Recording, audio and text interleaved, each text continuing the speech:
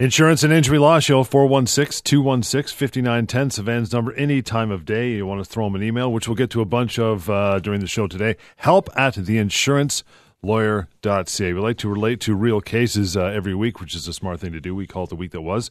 I got, 3 this week? We do. We have 3 of them to talk about this week, John. And you're right. We start every week with the week that was, every show. And this week, we're going to start off with a long-term disability case. I had Gary from Cornwall, believe it or not, Cornwall, Ontario, give me a call. And he's been on long-term disability for about 2 years, almost 2 years, because of injuries from a car accident. He's got chronic pain in his back, in his neck, and he's worked as a mechanic for the last 18 years. He's 42 years old. Now, he got a call from his insurance adjuster last week telling him that they think that he's not totally disabled. He has a pain doctor and he's got a family doctor. Both of them have said that he should continue getting treatments and not go back to work for now. They're not saying forever. They're saying for now. You're still recovering. You're still going through treatments. And, of course, he's given those opinions, letters, reports to his adjuster. Now, the adjuster said that the insurance company had their own doctor review and that doctor doesn't agree with the opinion of his treating pain doctor and his family doctor. Surprise, surprise. Yeah. Now, he told he'll be cut off at the end of September of this year.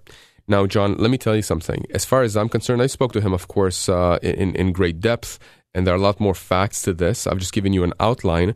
But in my view, this will be an easy case to resolve. Despite the fact that the insurance company says, we're going to cut you off in short order, we're going to pay you nothing, this is going to be an easy case to solve. Why? Because as far as I'm concerned, if your doctors are actually saying, this is our medical opinion. We've been treating this individual for the last, for the family doctor, it's many years. For the pain doctor, it's the last 2 years after the car accident. If they're putting this in writing, I don't care who that doctor is the insurance company's using. And incidentally, that insurance doctor never saw Gary. Right? He just reviewed the medical, never did even a physical examination. So, I mean, as far as I'm concerned, that's flawed. But insurance companies oftentimes use these kinds of doctors who are being paid by the insurance company to crank out reports, which oftentimes are very favorable to the insurance company. So as far as I'm concerned, we're going to try and intervene and avoid them cutting him off. And I've been successful doing that in the past, where insurance companies said, we're going to cut you off. And then we've been able to get in the middle of it, speak with the adjuster, explain to them why it is that they're wrong and why it is that if they cut the person off, they're going to get a claim very quickly for compensation.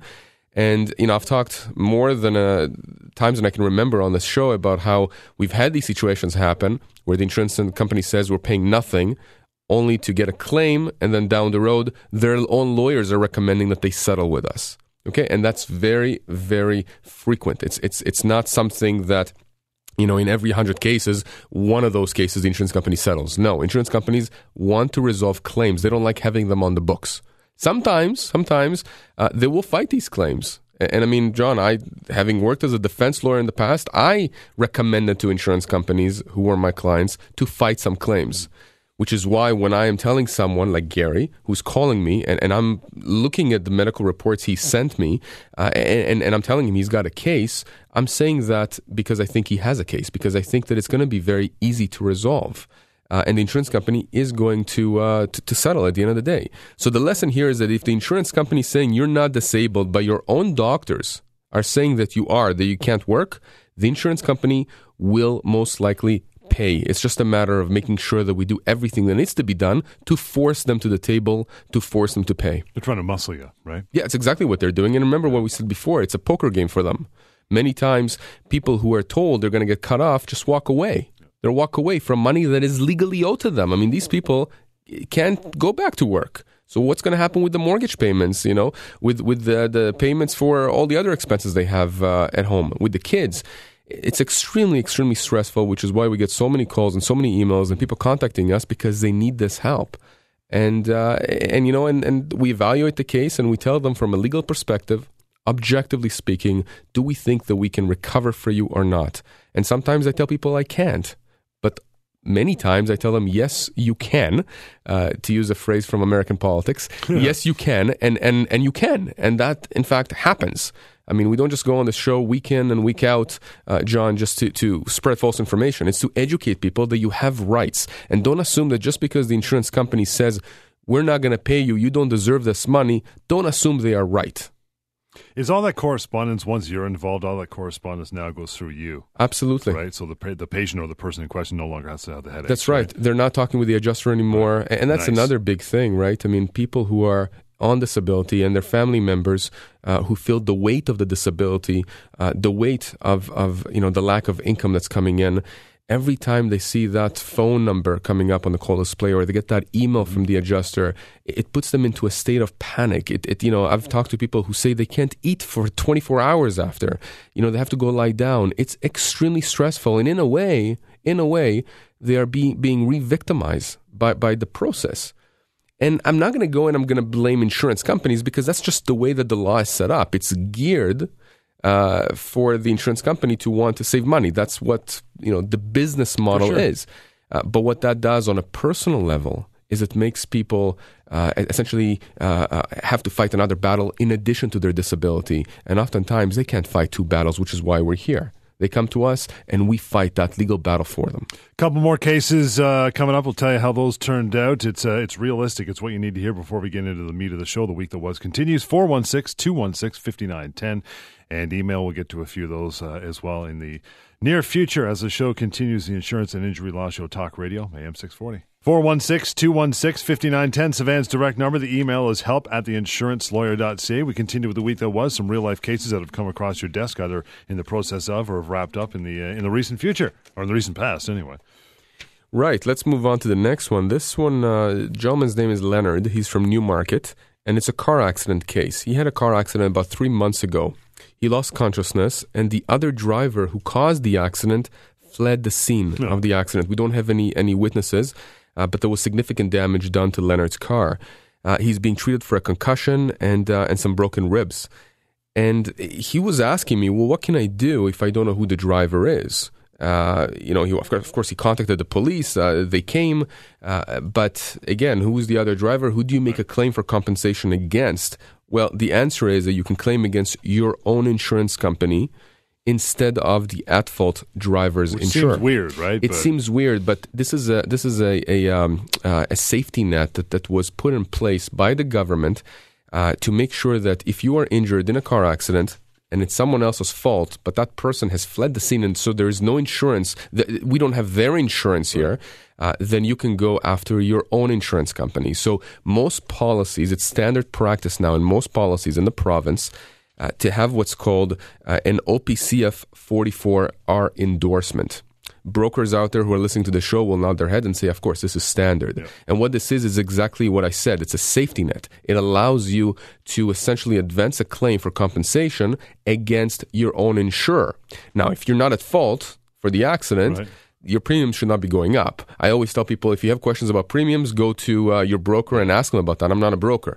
That said, what happens in this case, when Leonard suffering from a concussion, which is a severe type of an injury that can be, it can actually be permanent, depending on the severity, broken ribs, there's an income loss situation here I'm not going to get into. The point is, it's a serious accident, serious injuries, but there's no other driver. So Leonard actually has a recourse here. He can go after his own insurance company. The only thing I would say is this, and this is a caveat.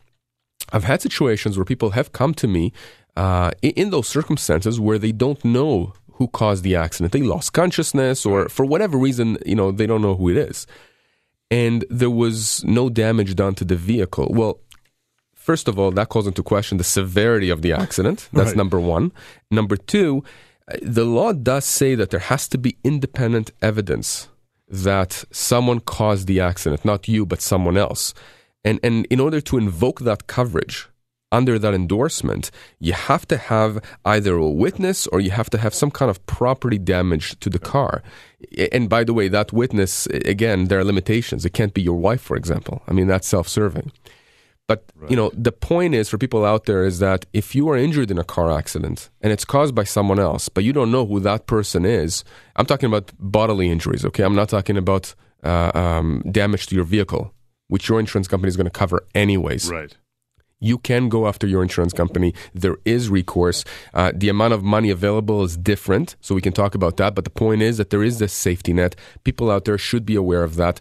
It's not as though you're on your own to suffer, the injuries that you suffered with absolutely no recourse or no way to get compensation. We should stretch this a little bit now that you're on the topic, and I know we've discussed this many times in the show that if you have an occupant in the car, say it is your wife or your daughter or whatever, and they get injured, they can make a claim against your insurance. That's right. It seems nasty to go after your old man, but I mean that's what you're supposed to 100%. do, right? Yeah, well, you have situations. So let's take a situation a bit different than what we just discussed with Leonard, where you have a single car collision, but it was really the driver of the vehicle that was responsible. So it wasn't someone else. It was actually the driver, but that driver was driving with his wife or with her husband or sibling or parents. But the driver caused the accident. And again, single car collision. Could be a Corolla. Who knows? Yeah, exactly. And what do you do in that case? What does the occupant who's been injured do in that case? Well, that occupant has recourse against the insurance company of the driver. And yes, it may seem illogical to say that I am going to make a claim against my wife because she was driving the vehicle at a time. Well, keep in mind, it's her insurance. It's our insurance company that responds. And again, people are always concerned, what about my premiums? Well, let me ask you, John. If you suffered injuries and they are severe and you are unable to work or have difficulty working, compensation can be in the tens, if not hundreds of thousands of dollars, perhaps even more. Are you really going to be concerned about an increase in premiums? Yeah, get yourself better, man. That's why that's why you have insurance in the first place. So understand, if you are injured, you're an occupant, or you're a driver of a vehicle, you're entitled to compensation, depending on who's responsible, of course. Let's get to, we got a couple minutes till we take a break. You got the third case. Get started on that, then we'll all right, so the third case is a slip and fall. We tried to keep it interesting. So this was from Cheryl from Oshawa, who called me up and says that back in January of 27th this year, she was walking in a plaza on her way to a store, and she fell on a patch of ice. There was no salt or sand anywhere on the ice.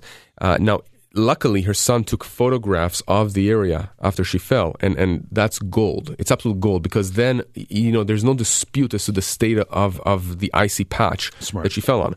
Now, she twisted and she broke her right ankle, which is a nasty injury.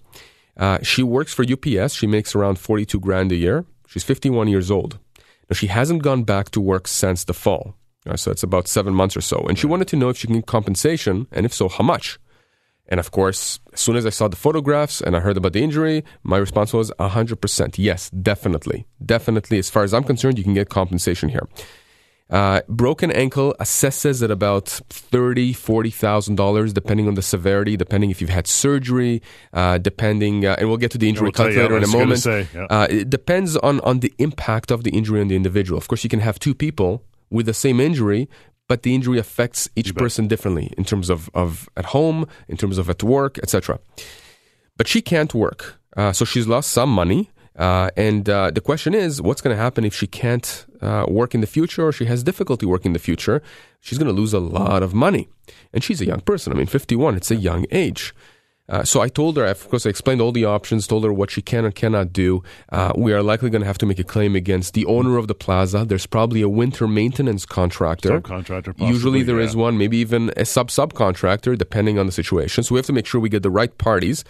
All of them presumably have insurance. They should have insurance. Mm-hmm. And so we can be dealing with a claim with multiple insurance companies.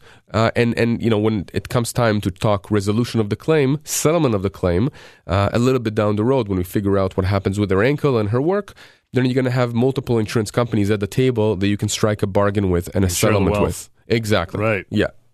We'll take a quick break. I know we mentioned the injury calculator. Really, really cool tool. We'll get to that after a quick break. Savannah's number 416-216-5910. And you want to throw us an email, we'll get to one of those right after as well. It is help@theinsurancelawyer.ca. The Insurance and Injury Law Show, it's right here. It's on Talk Radio, AM 640. 416-216-5910. That's the number to get a hold of Savannah anytime. And help@theinsurancelawyer.ca. We'll get to one of your emails here in just a moment. But injurycalculator.ca, this is a incredible tool. Yeah, it's a fantastic tool, and it's been used quite a lot. In fact, I have people calling me who tell me that they've used it, and it's so easy to use. Yep. And it's anonymous, right? It's anonymous. It's free. What it allows you to do is to literally click a few menus, tell the calculator what kind of injury you suffered, and literally it takes you 20, 30 seconds to input the information. You're not giving any identifying information, no phone number, nothing. You just want to know if you started a claim for your broken ankle or your bad back or the concussion or whatever it is you suffered because of someone else's negligence, what is the amount of money you could be looking at for pain and suffering? For pain and suffering. Exactly, pain and suffering. Not for income loss, not for out-of-pocket expenses, for pain and suffering. What does the law say that you're entitled to get? And what we've done is we've compiled this database and we created an algorithm that takes the information you've inputted, goes through the database, and then says, here's the range of damages you could be looking at. So if you were to go, I don't have the computer in front of me, John, but if you were to go and check out, a knee injury, and it's going to ask you, is it a tear? Is it a fracture? What is it? Have you had surgery or not? It asks you a few detailed questions. And once you input that information, it tells you can get, or you could be entitled to, let's say, $40,000 to $60,000 for pain and suffering. Right? It gives you a range because this is not a science; it's more of an art. It depends on the impact of the injury on your life. Depends on your age. Depends on the jurisdiction that you're bringing the claim. Is it Toronto? Is it Vancouver? Where are you? And so it's a fantastic tool because oftentimes people come to me, or really to any lawyer out there, who says that they can help them with a personal injury claim. The person naturally is asking, well, is it worthwhile? What can I be looking at for pain and suffering? And so this gives you a starting point. Injurycalculator.ca, fantastic tool. Gotten a lot of positive feedback about it.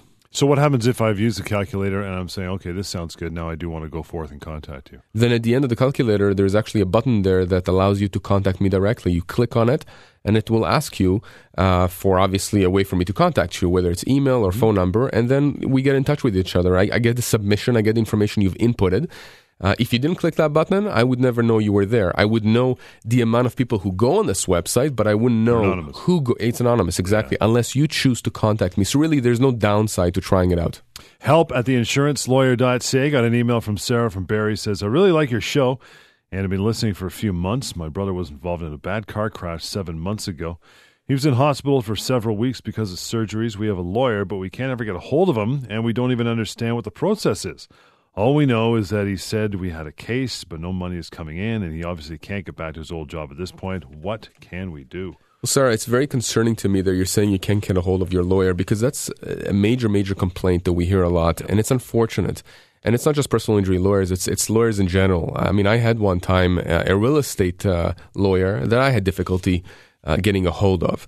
And, that's just not professional. It's not courteous. There's no reason why the lawyer or someone from the lawyer's office doesn't get back to you, especially when you're dealing in a case like this, Sarah, when you're telling me your brother was in this terrible car crash, multiple surgeries. I mean, the process it's kind of their job. Yeah, it's completely your job. That this is, right. Yeah, I mean, listen, a lawyer's job is twofold. One is to make sure they advocate for their clients. This is in terms of litigation, in terms of what I do, advocate for the clients. And the other job, which is just as important, is to explain to the client and bring them along the process. Because guess what, John? At the end of the day, I'm not the one who can make the ultimate decision if to resolve the case or not. My client is the one who says yes or no. When we go to a mediation, in fact, I was speaking with someone this past weekend about mediation that's coming up for them, and they ask me a question that is, I get that question quite frequently. Why do I need to go to mediation with you? You're my lawyer. Why can't you go? Yeah. And I tell them, because my job is to negotiate the best possible settlement for you. But your job at the end of the day is to listen to my advice and then tell me if you want to settle or not for the amount that's presented. Yeah.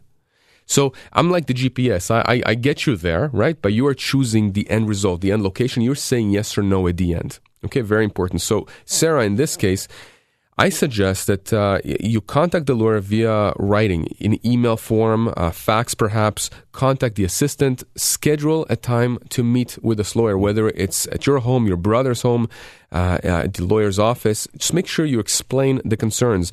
The process is actually not that difficult. When you're dealing with a car accident, you're entitled to certain benefits from your own insurance company. Okay, irrespective of who's at fault. That's why it's called right no away, fault. Correct? Yeah, absolutely. Yeah. Things like treatments, income loss replacement. So income replacement benefits, you're not going to get that for the first 7 days, for the first week, but afterwards you are going to get that. Again, case by case specific, depending if you're getting disability, shortened disability, perhaps from your own insurance at work. But the point is, all this should have been explained. And of course, given the fact, Sarah, that your brother was in such a horrible accident, and had multiple surgeries, without having even more information than what you've given me, I can't fathom how his injuries don't pass that threshold. In other words, he should be able to make a claim against the at-fault driver, their insurance company, for compensation, for the pain and suffering, for future income loss if he can't go back to work.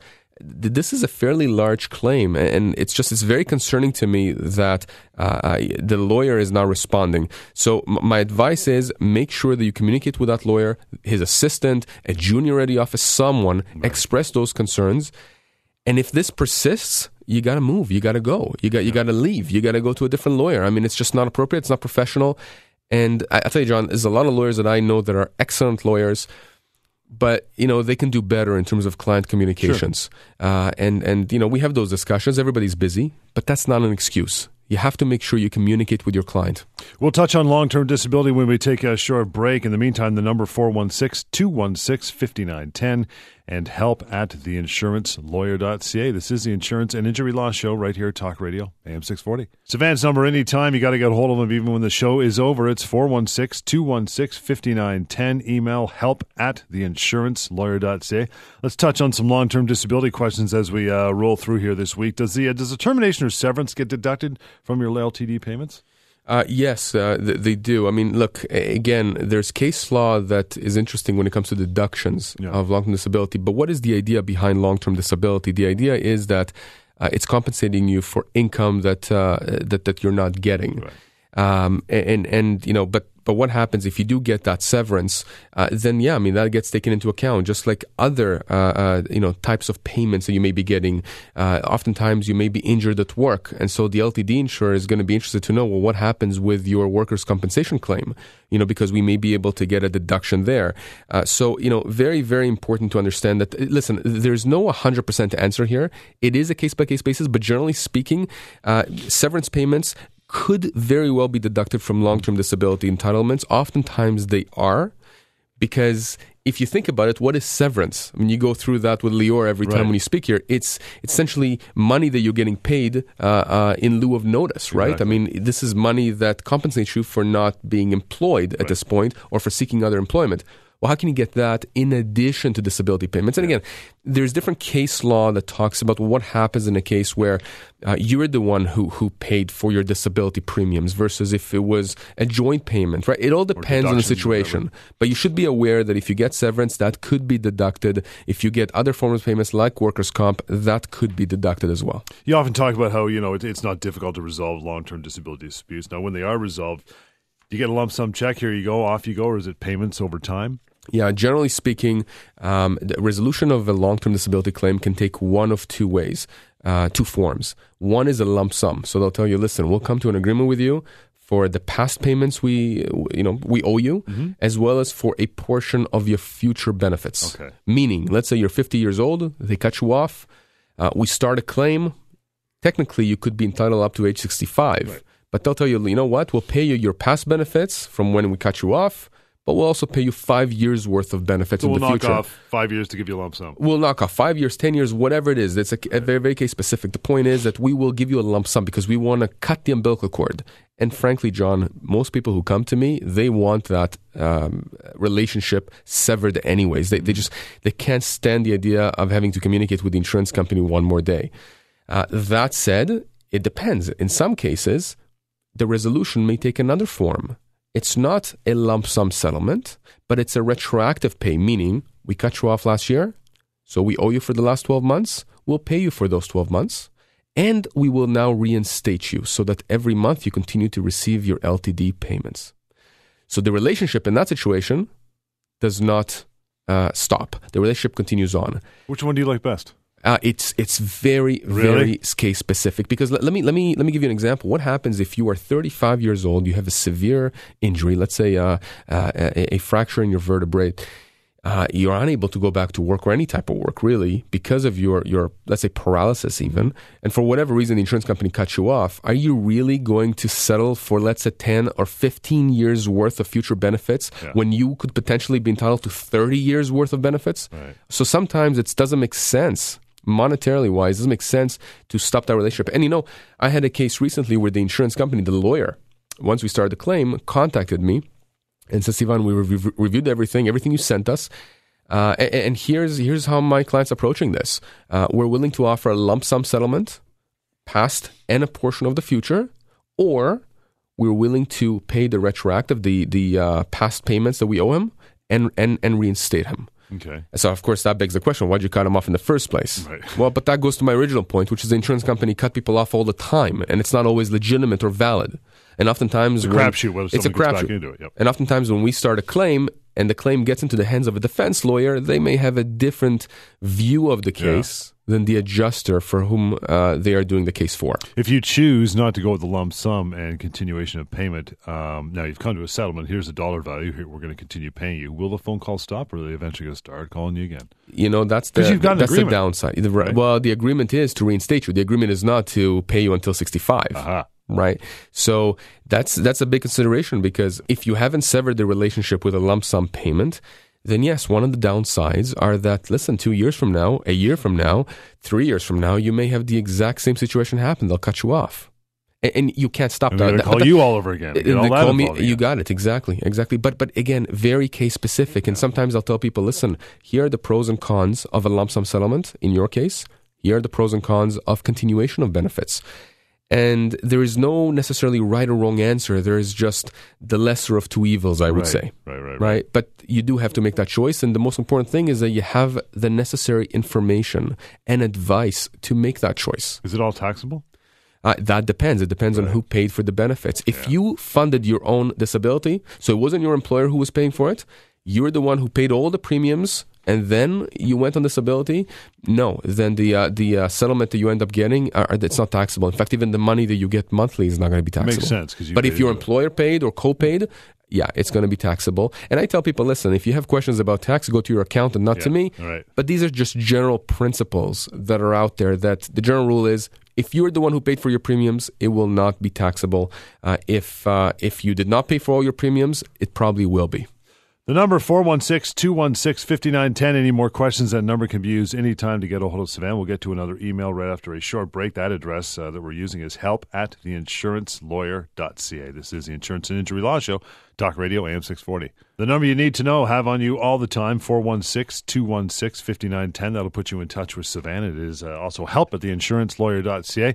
George from Aurora writes in, says, I am 56 years old, and I put in an application for LTD, long-term disability, and was denied last week because of quote-unquote insufficient medical documentation. I haven't heard about that before. I don't understand what that means. My doctors wrote letters and confirmed that I can't work because of a back condition, and I'm scheduled for back surgery later this year. I'm not optimistic that I will be able to go back to work even after the surgery, but I should wait to do the surgery before appealing the decision. Well, first of all, you're not appealing anything, George. You should not be appealing anything. And it's a good thing you emailed me, because, as soon as you get that letter, that excuse from the insurance company of insufficient medical documentation, you know that there is a big problem here. And what is the problem? Now, you're saying you don't understand what it means. I think you do understand, George, what it means. I just think that you just don't understand how they've come up with that excuse, because clearly you've given them the documentation that they are saying is insufficient for some reason. It's not uncommon for insurance companies to say we have insufficient medical documents. It means all it means is that as far as we're concerned, we don't have the medical backup to support this disability claim. And John, the amount of claims that I have done in the past and dealt with where that was the excuse that the insurance company used, and we had letters upon reports from doctors treating my clients in support of the disability, expressly stating what the symptoms of the disability were, what the causes were, what they can't do at work, and the reason of why they can't do that, the time frames, and we still got back insufficient medical documentation. It means nothing to me when I see that from the insurance company, particularly when I see that the person has actually provided medical documentation. The only time, as far as I'm concerned, that the insurance company is right to provide that excuse, to say it's insufficient, is if you've given them nothing, or if you've given them a letter from your family doctor that's a one-liner, this person is disabled. Because that means, what does that mean? But as long as you've given them letters and reports, which are fairly recent, from people who are treating you saying, here are the reasons why this person cannot work, that is sufficient. They may have questions, they may want to clarify, they may even want to get in touch with your doctors. Right. and that's another topic altogether as to whether or not they should be able to speak with your doctors directly. But the idea that you haven't given them sufficient medical documentation, when I see that most times, that tells me that they're just trying to get rid of you. It tells me that it's a very weak excuse on their end. I think a much more powerful position the insurance company can take is, we've talked about that before, is we want you, George, to be seen by one of our doctors. Keep in mind what I just said. Yeah, I'm not saying our doctors. Seen, so we want you to see them, and they're going to then review all of the medical reports you've had, and then, once they get an opinion from their doctor that says that you are not disabled or not sufficiently disabled, down the pike, right? That's probably what's coming down, exactly. Then I understand. Then we're dealing with, okay, their doctor's opinion says one thing, our doctor's opinions are another thing, and it's a battle of the doctor, so to speak. But in this case, you've given them everything they're asked for, or at least that's what it seems like, and they're telling you it's insufficient. Well, I don't buy it. I don't get it. Don't appeal these kinds of decisions. We have to start a claim immediately. The longer you wait, the more you prolong it by doing the detours called appeals. It's just going to prolong the settlement that you're going to eventually be entitled to or get, or you may even potentially miss the limitation period for starting a claim in the first place. Right? Yeah. 416-216-5910 is that number. George, again, help at theinsurancelawyer.ca. We'll continue our discussion about LTD, long-term disability. So what are common myths that people should be mindful of when dealing with long-term disability claims? There are quite a few myths out there, and this is not something that I'm blaming people for. It's just this is what they read on the internet. So one of the primary myths, which we just touched on, is when people say, if I'm denied or cut off LTD, there's nothing I can do. I am powerless. You are not powerless. If you are disabled and the insurance company is saying, we're not going to pay you, don't assume that you can't take them on. Just don't assume that. You're assuming that they are this huge giant. The reality is insurance companies have departments full of adjusters, and all these adjusters do day in and day out is resolve these kinds of claims. The churn out claims, right? They would hope that you walk away. They would hope that their adjusters don't have to deal with your claim. But a lot of people get educated. They listen to this show. They get the proper advice from other disability lawyers who know what they're doing. And once they get a claim in the door, they know they have to deal with it. Right. And so you are not powerless at all, okay? It's nonsense to think that you are powerless. And if at the end of the day you decide you just don't want to deal with it, that's your prerogative. It's money that's owed to you. It's money that's owed to your family. You want to give the insurance company a nice big gift with a lot of dollar signs. That's completely up to you. Okay, so that's the first myth, that you are powerless. Second myth, I don't need an insurance lawyer to help me with my long-term disability dispute. Good luck with that. Good luck with that, absolutely. Unless you have knowledge of the industry, it's like not being a mechanic, not having any knowledge of auto mechanics, and thinking that you can, rebuild your engine. It's just not practical. It makes no sense. But John, believe it or not, many people out there do try to do it themselves. They do try to take on the insurance companies, and I'll tell you, insurance companies and their lawyers have a field day when they're dealing with self-represented litigants, people who think that they know what they're doing. Well, they're trying to save a few shekels. Meanwhile, it's going to cost them tens of thousands of dollars. Absolutely, potentially, right? Exactly. And there's a few other myths. Do we have some time to go over those? We'll take a quick break and we'll get to those. Lots more myths. The myths you should commonly know about LTD, long-term disability. In the meantime, the number 416-216-5910 and help at theinsurancelawyer.ca. The number is 416-216-5910 and help at theinsurancelawyer.ca. We'll try to get our way to another email before the end of the show, talking about questions as it pertains to long-term disability. Now, if a person hires you to help them with their disability claim, doesn't that sour the relationship with the insurer? Because people are afraid of that. Same thing when they go to get a severance lawyer, right? Yeah, you're asking me what happens if someone is cut off or denied LTD and they go to me. Yeah. And I get involved. Right. And does that make situations worse? Now they're scared of the insurer, right? No, it doesn't. It doesn't. And let me share with you a little secret. Again, having worked as an insurance lawyer in the past, as soon as there is a lawyer, of course, it depends on which lawyer and what law firm. I mean, insurance companies are aware of the lawyers, and it's something that is sort of kept hush hush. But they do reserve a certain amount of money for your claim, depending, of course, on the facts of the case. But it also affects the reserves, the law firm and the lawyer. Really? They're not going to admit this, but I'm telling you that certain lawyers out there, they have a better reputation than others, naturally, and there's no reason why insurance companies would ignore that. But, to answer your question about if you hire someone like me, does that sour the relationship? No, it doesn't. In fact, in a way, it gives you an advantage because the insurance company knows that if a lawyer like myself has recommended to you to start a claim, that claim is not going away. So by virtue of you having hired me, that means that their costs are increasing because now they have to hire a defense lawyer.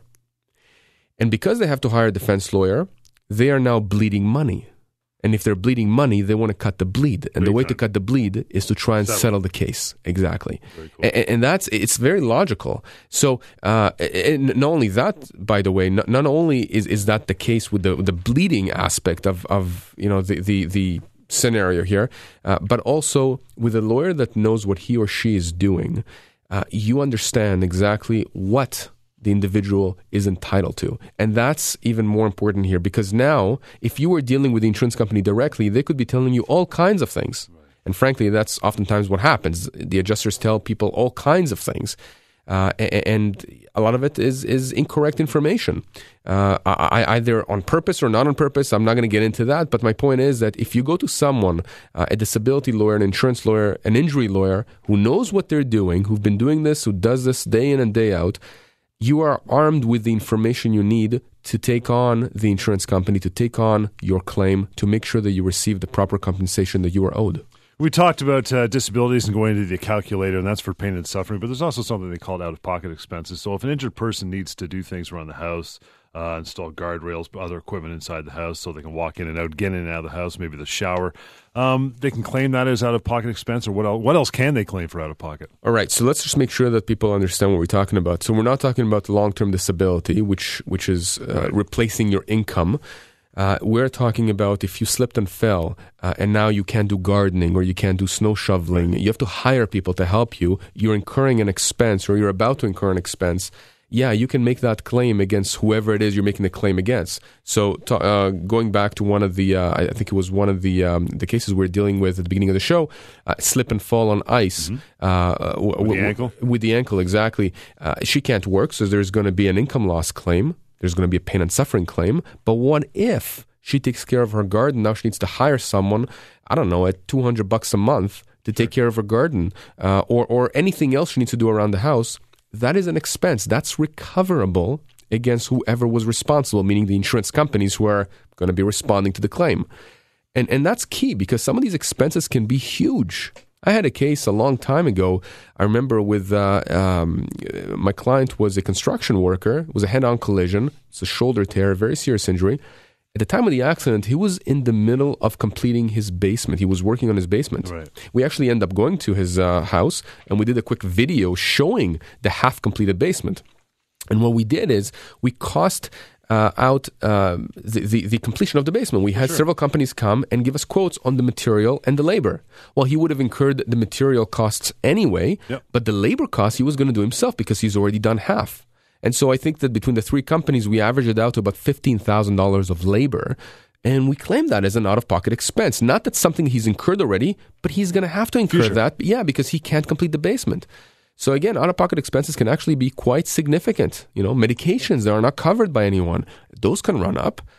So there's a lot of these kinds of things that, you look at. And again, very, very important to make sure that when you're advancing a claim like this, all components of compensation are accounted for. And again, goes to the point of you have to have someone who knows what they're doing and who has done this for a while to understand exactly what can be claimed, what cannot be claimed, and how to advance the case so that the injured individual gets maximum compensation that they're entitled to under the law. So much more to get through, but we're out of time. So wrap it up for us again this week. Give us more details or final details about your injury calculator. Injurycalculator.ca. Use it. If you've been injured or someone's been injured because of someone else's negligence and you want to know what you can be looking at in terms of compensation for pain and suffering, that's your starting point. You can call up a lawyer. Many of them, if not most of them, will not want to tell you, here's what you can expect. And again, it's case specific, so it depends on the case. But the injurycalculator.ca is a database of cases across the country. It's an amazing starting point, an amazing piece of information. Nothing like it as far as I know in Canada.